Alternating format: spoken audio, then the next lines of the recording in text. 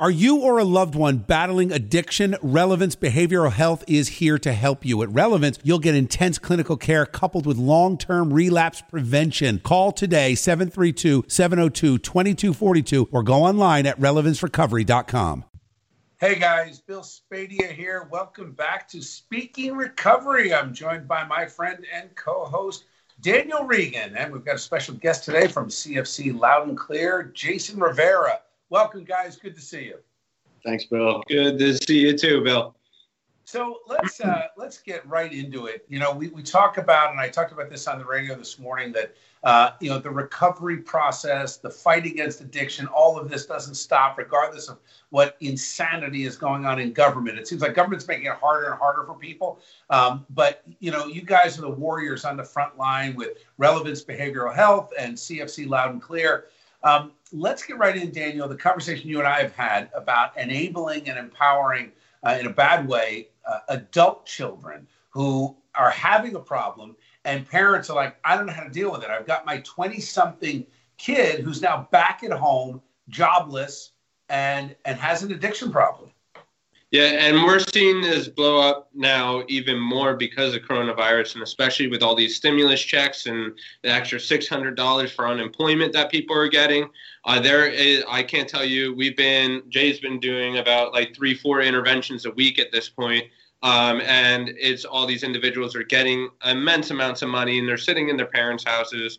They're using a tremendous amount of drugs. They make my addiction look like a toy, compared to, what's going on. And, it's scary. It's very scary. And it's scary for parents because they get stuck in this, I want to help them, but I don't want to hurt them. And sometimes parents, they end up loving their kids to death. And I mean that by they get scared to set those boundaries, and they get scared to kind of upset them in a way that, kind of call out that elephant in the middle of the room with their kid. And what happens is no's become yeses, and all those things start happening, and you end up enabling the addiction. So I brought Jay in because Jay, he does a lot of our parent groups over at CFC, and he's also doing most of the interventions today. So I'm going to let him talk about it. All right, so Jay, let's get right to the point of the parents, right? That before you even get to the person who is suffering from addiction and struggling and fighting their way through, they might not even realize they have a problem. I'm sure so many people fighting addiction don't even know they're fighting it. They're like, I'm fine. What are you talking about? I just get high once in a while. But mom and dad typically do know, and maybe they ignore it. What's the first thing you tell a parent that is just distraught and distressed? Not even to the level, David, you referenced yourself in your story, which we've talked about and we can touch on a little today, where, it got to the point where so obvious, right, years into this thing. Let's start from the beginning, right? You got that adult, 25-something, and the parents are like, what do I do? Well, I find that more and more parents, they're kind of in two different worlds of it, depending on how far the addiction's gone on and how destructive it's been, where we have individual parents that they're trying to combat their individual's depression or make them happy by buying them things or, paying for the car insurance. And then they get into these circles of, well, he needs a car to go to work. So if I stop paying for the car, then he won't be able to get a job. And it goes round and round. So they actually end up supporting the continuation of the addiction. And the biggest problem comes to the point where it actually did in my house, where it gets to the point where your parents are afraid to kick you out. They're afraid to take anything away from you because they're afraid you're going to go out there and die in the streets. So they become paralyzed with this fear of, if I make a move, I might make the wrong move, they might die. And instead, they're almost willing to grab a kid of Narcan, have it in the house, and wait for the kid to hit the floor, instead of let me push them in the right direction and let me at least take a chance to. So let's talk, Jay. What's the first, because you just pointed out perfectly, right? You got way on one side, you've got the total enabling, and I'm now basically paying for the addiction. And as Daniel pointed out rightfully, it's compounded by the unemployment, the stimulus checks. All of a sudden you got cash in your bank account you have to do anything for. And if you're already in a dark place, it could make it worse. But then all the way on the other side, you've got, I don't want to shut them down. I don't want them ending up. I mean, I've heard from so many stories. We all have, the moms are distressed. They call my radio show in the morning, talk about their daughter out selling sex in Newark just to feed her addiction. I mean, it's horrific stuff that some of these young people are going through. Where's the middle? Mm-hmm. I think it's important, there's a lot of different groups that suggest letting someone hit bottom. And I think that is one of the most painful processes to watch as a parent. And that's, as a new parent, I couldn't imagine going, hey, I'm going to just watch as you go downhill. And we don't believe in that in the sense that the rock bottom is you're no longer here. And you'll keep reinventing bottom. Yes, you could keep digging all the way to death, right? And so what our goal is to really bring bottom up to them. And what we mean by that is families, it's an innate and it's important as a support system to keep pushing that person in the right direction. Just to put your efforts, it's frustrating. There's a lot of emotions involved, but you need to keep pushing in the right direction and create consequences for the wrong decision making. How much, to that point, we just got a note on Facebook. Alicia M. had a great point about setting boundaries is actually a good idea for parents, whether there's an addiction issue or not. Maybe setting those boundaries at a much younger age will get you to that point, because I think this conversation is not just for parents who have a kid or child who has an addiction problem. It's like just good parenting to maybe help mitigate and prevent against that addiction later in life. Well, absolutely. There's so many things that parents do. I'm a parent myself, and I am constantly reeled back in because, I have a support system that actually helps me be a better parent. Lynn Regan helps me be Daniel very early on. And it can be as simple as, your child crying in the store for that toy, and then you end up, just to mitigate the situation, you're just going to buy that toy. Or I need to I want to entertain them at the dinner table, so I'm going to let them have their Nintendo Switch, or I'm going to let them have their tablet at the table instead of pushing that good behavior of communication. And you see a huge difference in individuals, especially when we're intervening, those who were raised in more of a house that like you earn things rather than get them. You could see the interventions go totally different between those two groups of individuals and how the parents react to things. And obviously one is more successful than the other. Because when someone gets, when they become enabled or entitled in their perspective, they like to push the boundaries, and they're like, okay, well, I know it's no right now, but if I keep throwing a tantrum 1, 2, 3, 4, 5, 6, 7 times, eventually that no is going to turn to a yes. So our interventions turn into, how many tantrums can we have till they get to the point where they realize no is no now, right? So it's definitely starts from the beginning, and before any drugs enter someone. And some of those interventions, they try and wear us out. That's when you hear an intervention that'll go on for 6-8 hours, where the individual thinks that they can wear us out, and that's not going to happen. I'll camp out on your front lawn. I'll bring a sleeping bag. I'm gonna continue to go forward until I get that person and take that step forward in the right direction. And so what about the changing the locks on the door?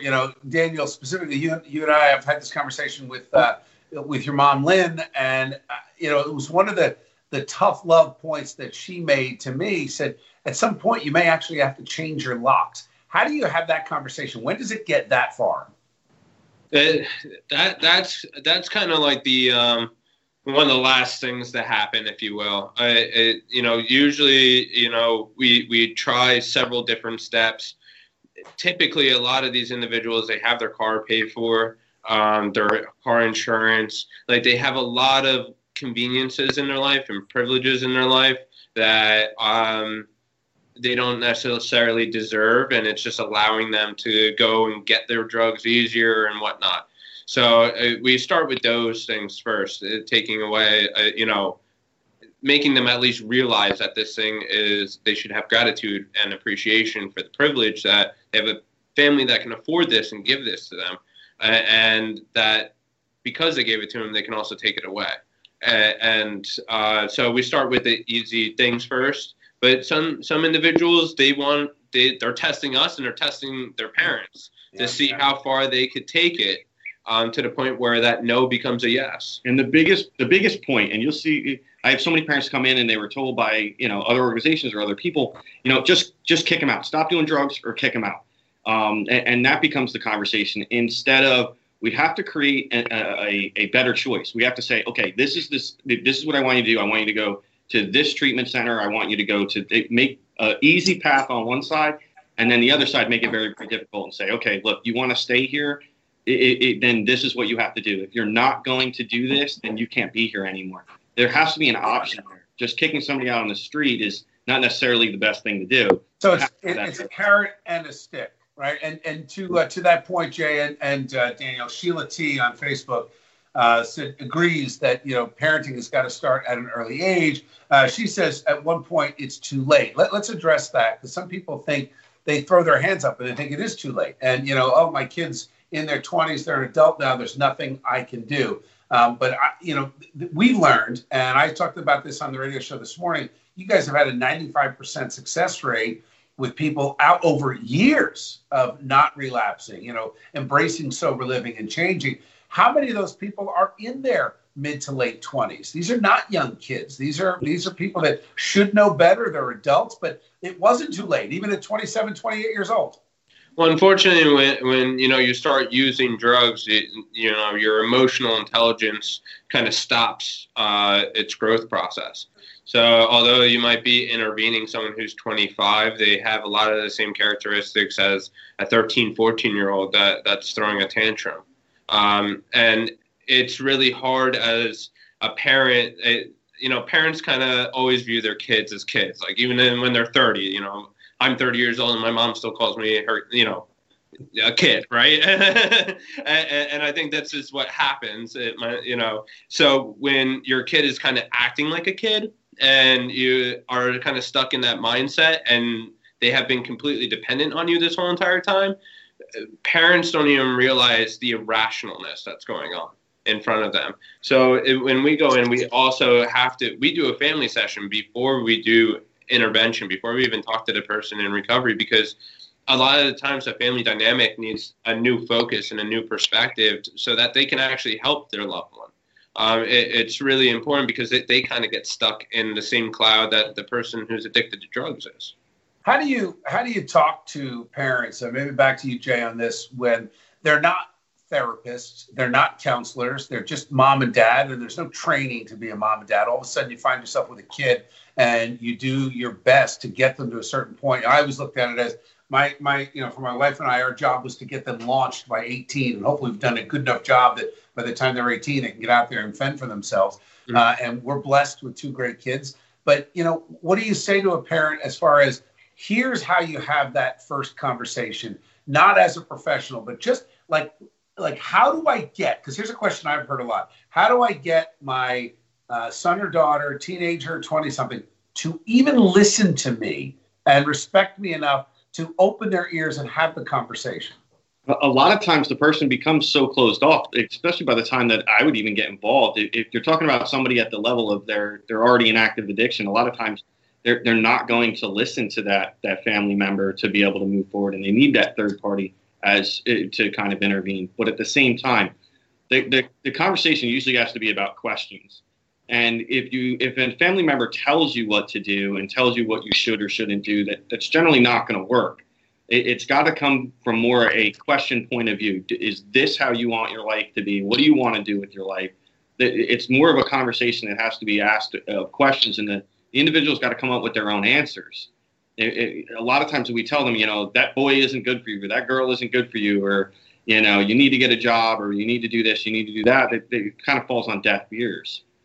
And prior to that, if you're talking about children growing up, I think a lot of the problems that we run into and what really comes out in a lot of these family interactions that we have is a lot of parents kind of go about parenting in a way of do as I say, not as I do, in the sense that they're telling their kids one thing, but the parents themselves act in a different way.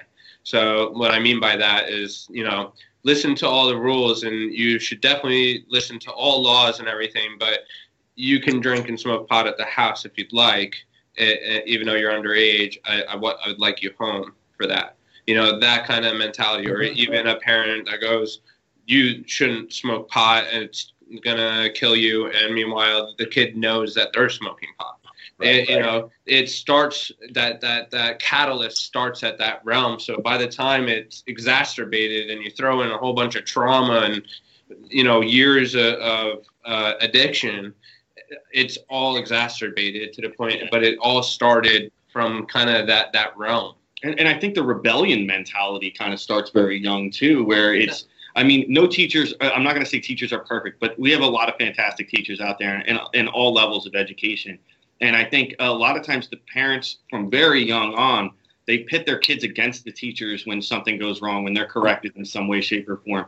And is it always fair, the outcome of what goes on? No, I'm dealing with that right now. I have a 7-year-old when he's in school and we see this interaction. But he is taught that the teacher is the boss of that classroom. And, if something happens in that classroom, I want you to be able to go to the teacher and talk to the teacher. But if something happens and you do wrong, like the teacher is the person you have to listen to. Boundaries, respect for authority. I think they're great principles. I think the challenge, of course, today we have is we've got such incompetence in government and such misinformation floating around.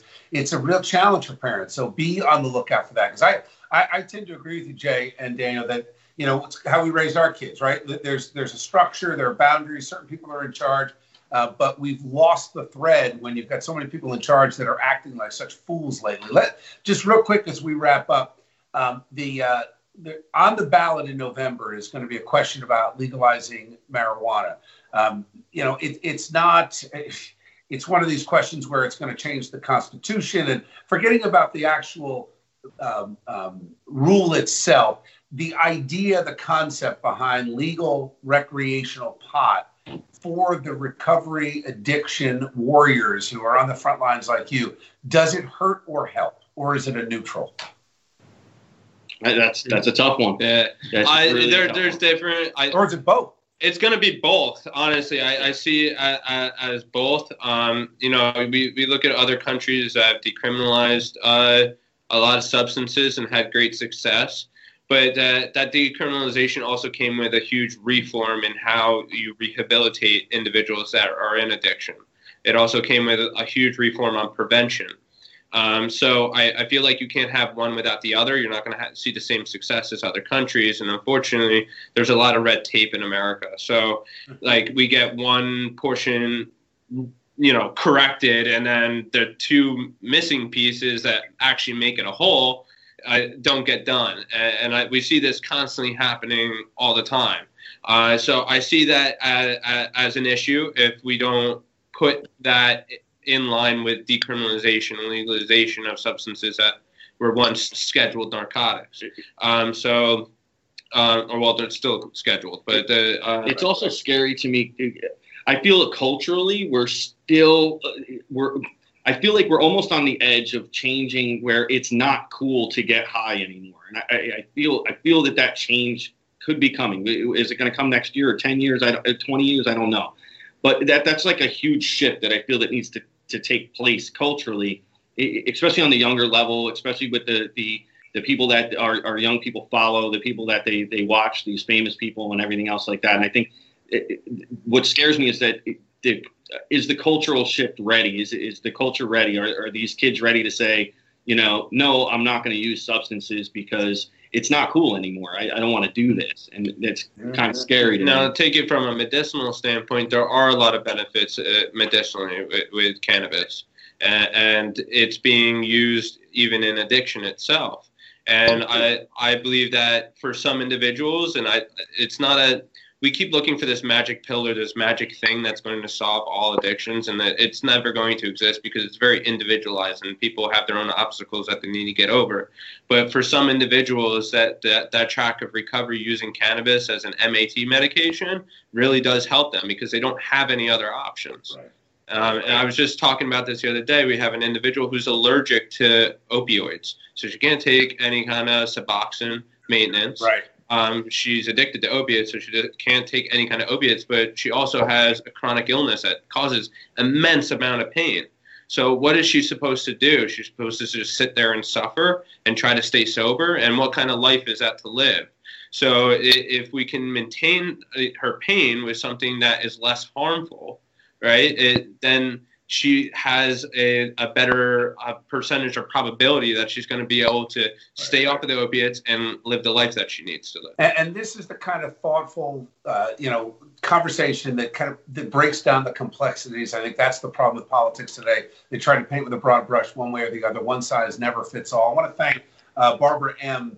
She had a nice note for you guys just saying, keep the fight. Recovery is possible. Daniel, always great to see you. Jay, thank you for joining us. Anyone out there on Facebook, or if you hear this when you're on the site, nj1015.com/Bill Spadea, hopefully you're going to subscribe to this podcast, Speaking Recovery. If you need help, go directly to healingus.org, and you can get in touch with CFC Loud and Clear or Relevance Behavioral Health. Get the help you need, even if you are just at the start of this and you are confused, not sure whether you're the person that is fighting addiction, or you're not even sure if you're addicted, but you know you can't stop even if you're trying. Or if you're a parent, you're concerned about your son or daughter, go to healingus.org. Get the help you need. Daniel, Jay, the entire Regan family is there to help you. Thank you, guys. Always great to see you. Thanks, Bill.